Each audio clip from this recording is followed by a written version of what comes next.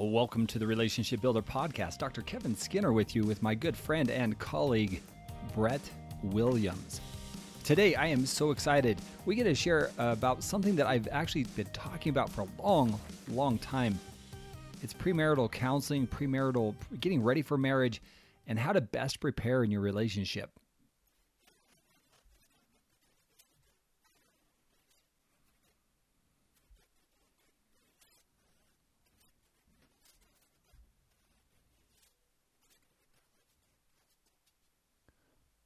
Yeah, so if you are getting ready to get married, to get into a significant relationship, if you have a child getting into a relationship and are considering making it more permanent, I invite you to listen to today's podcast where we're going to provide the tools and you're going to do the building. Or maybe it's going to be your children or grandchildren. Either way, we want to welcome you to the podcast.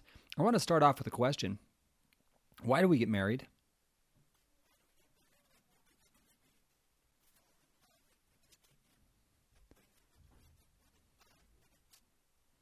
Ooh, 5 minutes, that's a long time. Yeah. So what really, have you ever wondered, what is it that drives us into relationships?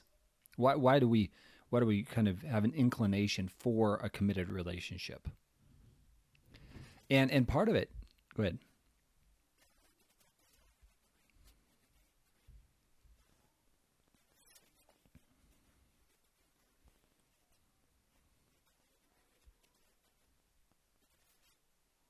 Hmm. And again, I'm going to go back. You know me, Brett. I'm kind of a base root guy.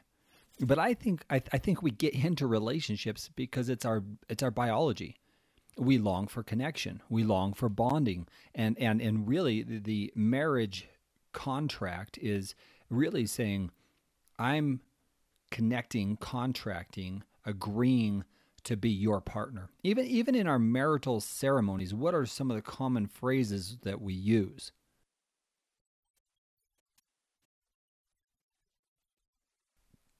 And in that agreement, if we're going to covenant agreement, in that contract, again, I've used different words here. Really, what are we saying?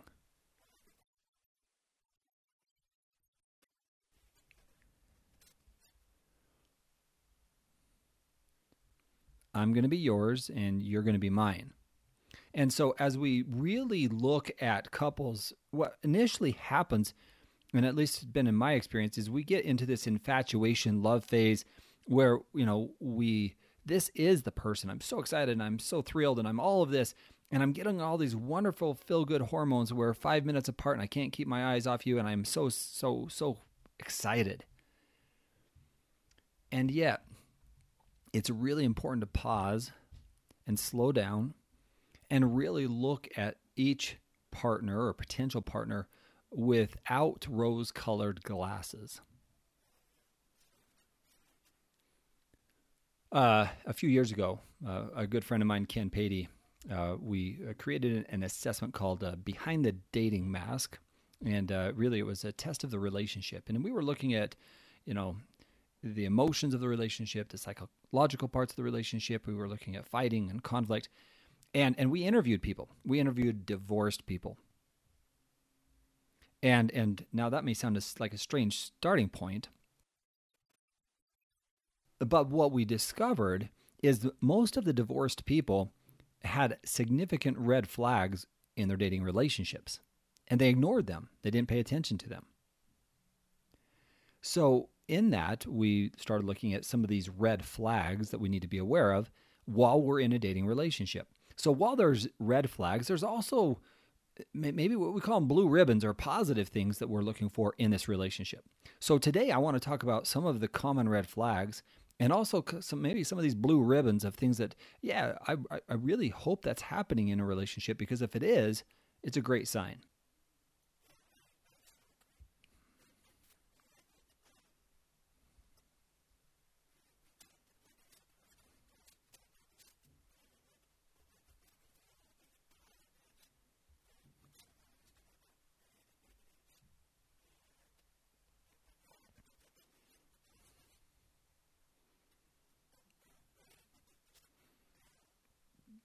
Mm.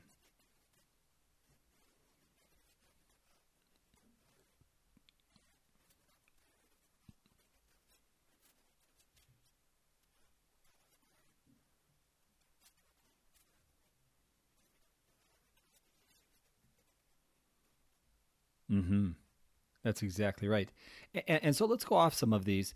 I often, in the past especially, I did a lot of premarital counseling. And a lot of religious leaders sending me couples that they were working with and just wanted them to get a good foundation. And it's always interesting to me. Some people tend to think that marriage can make problems go away. And I think that that's a myth. And I'd like to address that myth first. When couples have significant fights, when they get together, break up, get together, break up, and throughout a dating and courtship process, those are red flags. There's something that's triggering the getting together, breaking up, getting together, breaking up. And I often will ask couples, what is this about? What's the underlying root of this conflict? And it's always interesting to hear the different explanations. But more often than not, it's that they don't fight well.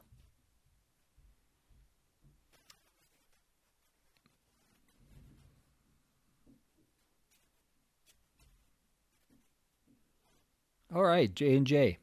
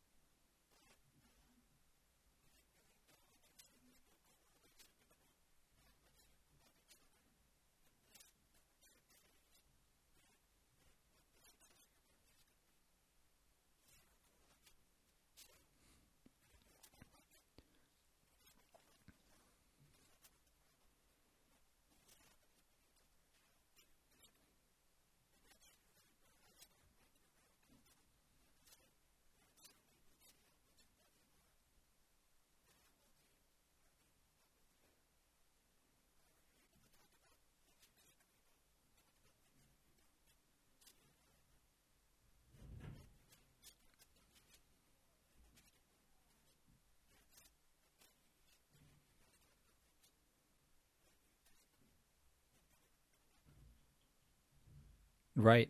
And really, then what we say here, and I think this is just as an observation, you have to learn how to fight. And really, maybe we're saying to disagree. You want to have disagreements, you want to have differences.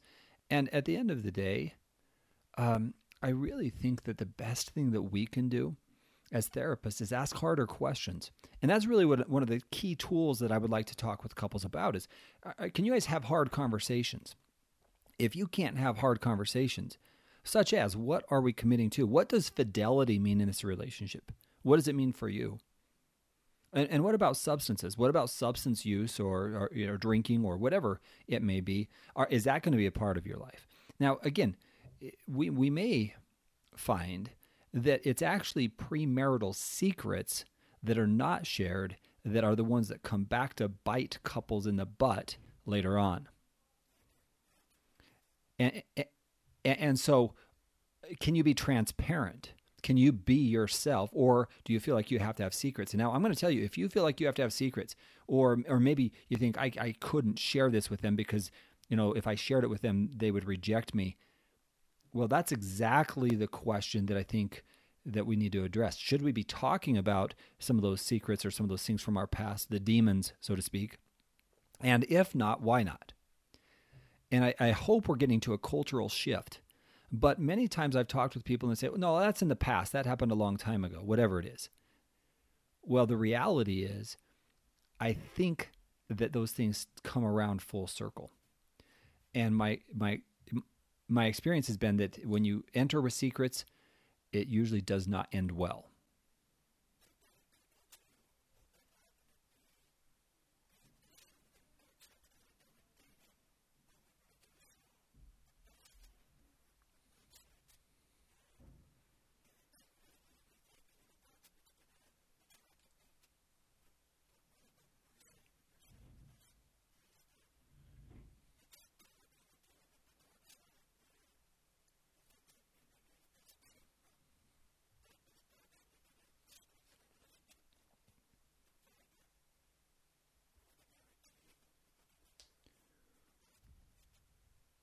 Yeah, so two parts. If I can't be transparent, I might not be ready for marriage. All right, so part number one, if I can't be transparent, if I can't be open with you, if I'm afraid you're going to reject me, I probably ought to go figure those things out before I get into a relationship with somebody.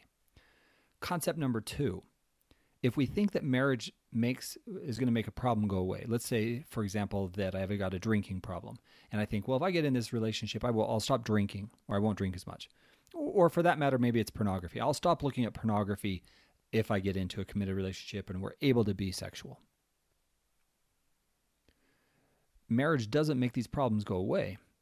And if I think I'm going to hide something, if I'm not going to disclose it, as a therapist, how many times have you seen a couple come into your office where those secrets come back and they're just like, now they're ever present because you lied to me. Why didn't you tell me? I'm not sure I would have married you in the first place. And now we've got a child down the road, and the deception is as hard as anything to help these couples in the repair process because it was built upon, as we might say, a sandy foundation.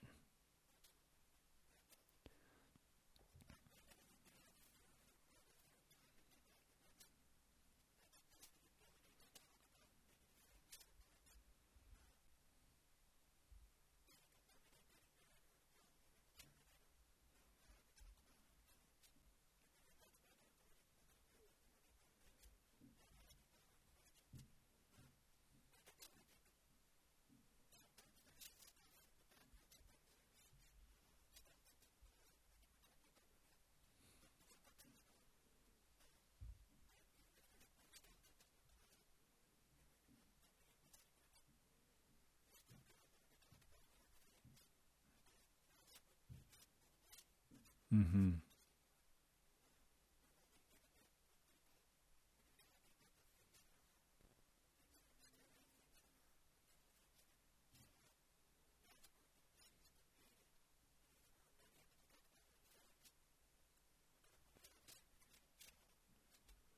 Yeah, great point. So, talking about hard things, one of the things that I often will tell couples, the way you fight now is the pattern that carries with you into marriage. So, if you're ignoring problems, hard conversations, you might just be doing that in marriage too, except for expand it even more. So, if you can't have hard conversations while you're dating, harder conversations when you're married can be even more difficult. So I tell them the way you fight, the way you argue, the way you get along, the patterns that you establish, even pre-marital, are going to carry with you into your marriage. So observe the patterns. I have couples that come into my office and say, okay, let's look at this on a scale between 0, no conflict, and 100, as much conflict, fighting, arguing. I mean, it's really conflictual. Where would you put your relationship in terms of conflictual amount of conflict? Always interesting to me to listen to the numbers. But when I start having couples, or maybe 5 or 10 or 15%, I'm not too concerned. But when I start getting couples 50, 60, 70% of the time they're arguing, fighting, I'm like, you guys have patterns right now that are going to be much more difficult as you get older because you right now you're fighting a lot, you're disagreeing a lot, you're in a place right now that's already at pretty good risk. And unless we can figure out how to work through these differences, the patterns you have now, they're just going to get harder as you have bills and children and a house payment and whatever else it may be, all the stress of life. And right now you're not learning to do it together. So let's talk openly about reality. Marriage takes effort, and it's going to be difficult at times. You're going to have frustrations. You're not going to know how to communicate, or maybe what's going to happen is you're going to feel so frustrated that you turn away from your spouse and you turn into work or addictions or whatever it is because you don't know how to solve these problems. So learning how to solve problems is going to be one of the most important things you're going to learn to do before you're married.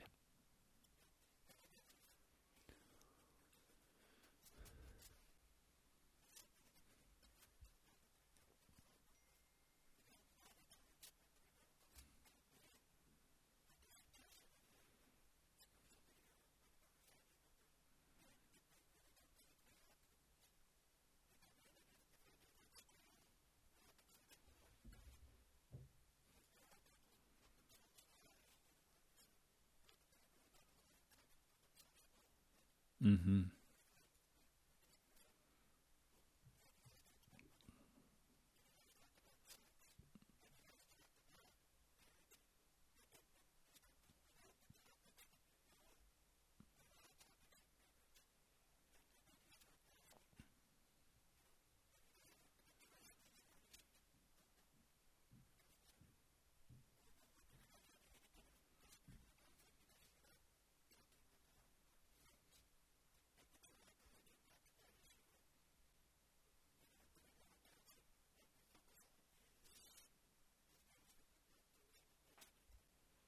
Hmm.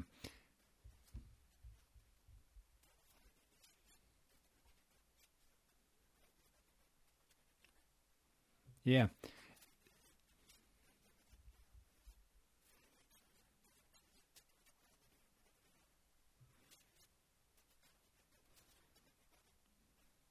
Yeah, and you talk about money. I just want to bring that one up for a second. Hidden debt, right? Not talking about debt or those types of obligations. Oh, and then we talk about previous relationships, and sometimes we're just going to ignore previous relationships. Well, sometimes those relationships can be a great window of understanding into how problems were or weren't solved in the past. Family conflict. Family conflict can be another one that we need to be able to talk through. Do you like your family? Do they not like their family? How do they resolve family issues? Do they have friends? Do they not have friends? How do they interact with those friends? Those are all things that we should be observing, which gets me to another point.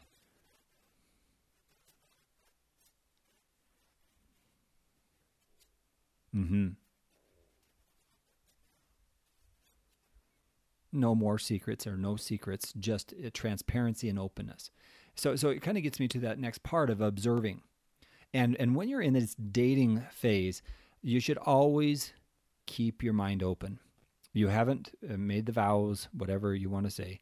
It simply is. And this is just the way that I'm going to say it. It simply is what you see is what you get. WYSIWYG, right? Am I being congruent? And as a therapist, we want them as an observer to learn to observe. Let me give you a story here. So in one of those interviews, we were talking to a lady who she had remained a virgin, and she no premarital sex, and her goal was that. So she's in this relationship with this guy, and they're about 6 weeks from getting married, and he starts pushing the boundaries, saying, it doesn't matter if we have sex, really. I mean, it's not that big of a deal. We're going to be married in 6 weeks anyway. Why don't we just have sex now? Now, because she had had an instinctive feeling that he was the guy, right? She's like, no, I don't want to do that, and so she kind of fended him off, so to speak. But when it came to their marriage, over time, that concept of pushing her boundaries continued and continued and continued.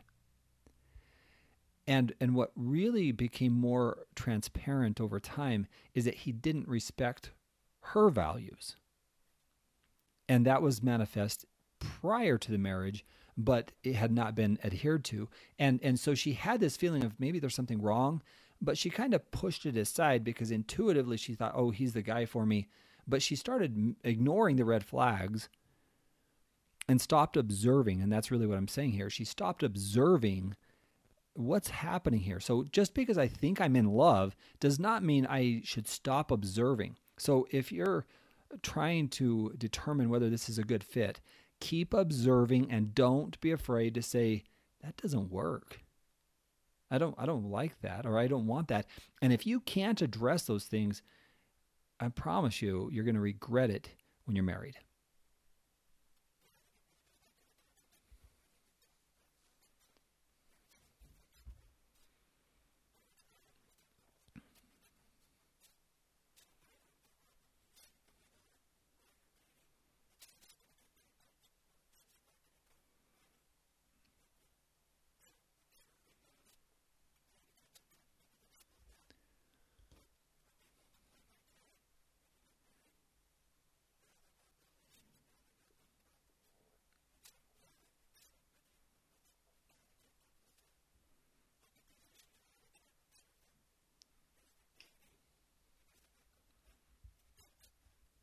Right. So let's conclude with some positive things that couples should be looking for.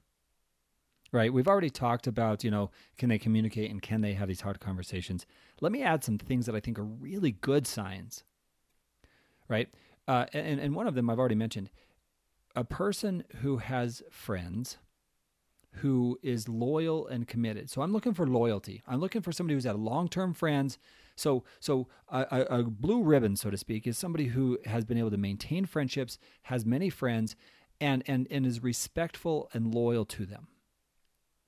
The same would be true of somebody who interacts well with their family, somebody who gets along, somebody who treats their family with respect. I'm really concerned when somebody says, "Oh, I hate my mom." Not that they marriage is off the table. It's what's the underlying issue of hate? Strong word. And if I ignore that, well, that's their mom. Well, there's a story that's going to eventually come to play in the marriage. And so when I see people hating family members or constant fighting, the pattern of arguing and fighting they've observed.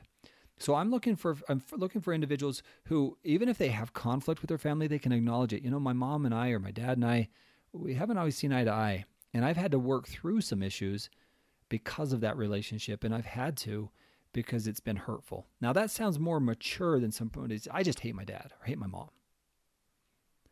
So I'm wanting somebody who's done some work to resolve those issues rather than just saying, I hate this person.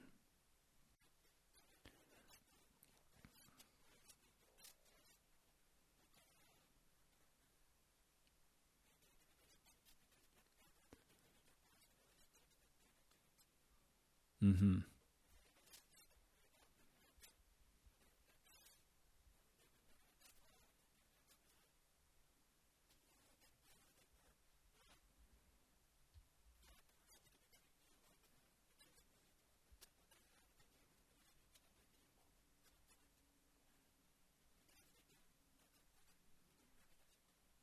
Mm-hmm.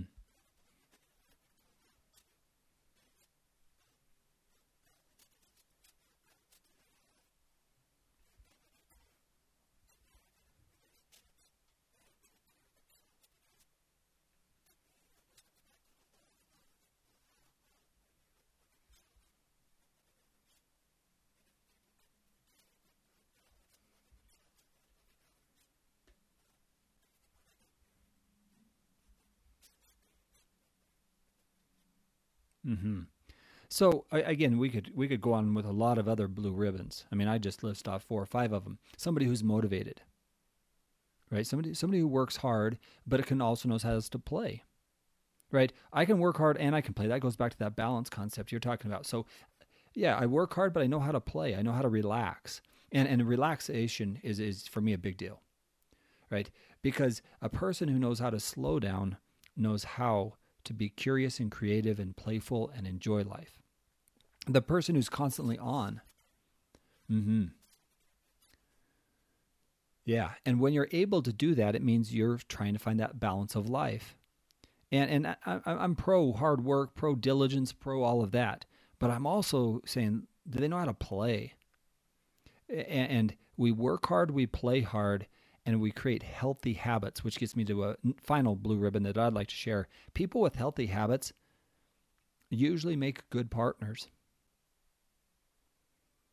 Good habits, everything from exercise to eating well to, again, sleeping even, right? You look for chaos, and if you see chaos in many parts of their life, you're probably going to see chaos in other parts.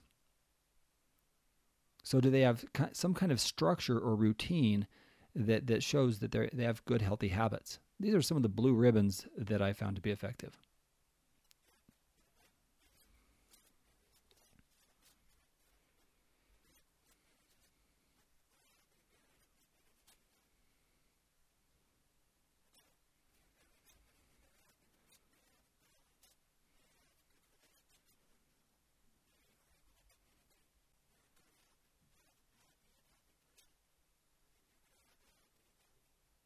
Mm-hmm.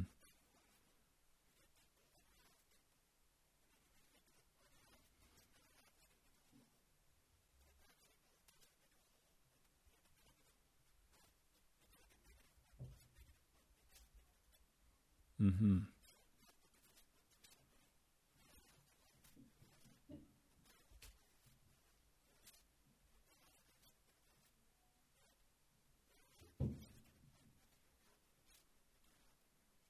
Mm-hmm.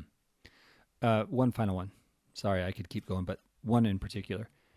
Yeah. So my final one is this: somebody who's willing to admit fault, somebody who's willing to acknowledge that I make mistakes and I'm still learning, I'm still growing. My bigger concern is the person who is perfect. Right? And the person who has some humble, contrite, somebody who's, willing to say, I'm still working on myself. And they recognize, you know what, I can say I'm sorry. I do make mistakes. That to me is a person who's a pretty good catch, because you see that person who's saying, I'm still learning. Yeah, we could probably keep going, but yes. Yeah.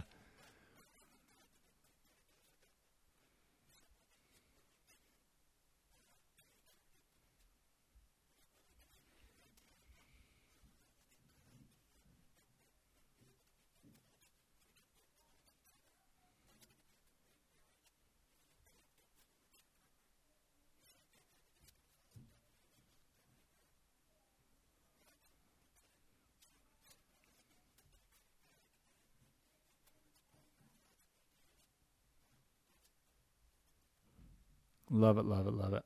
All right. Well, Brett, any final thoughts for our listeners today?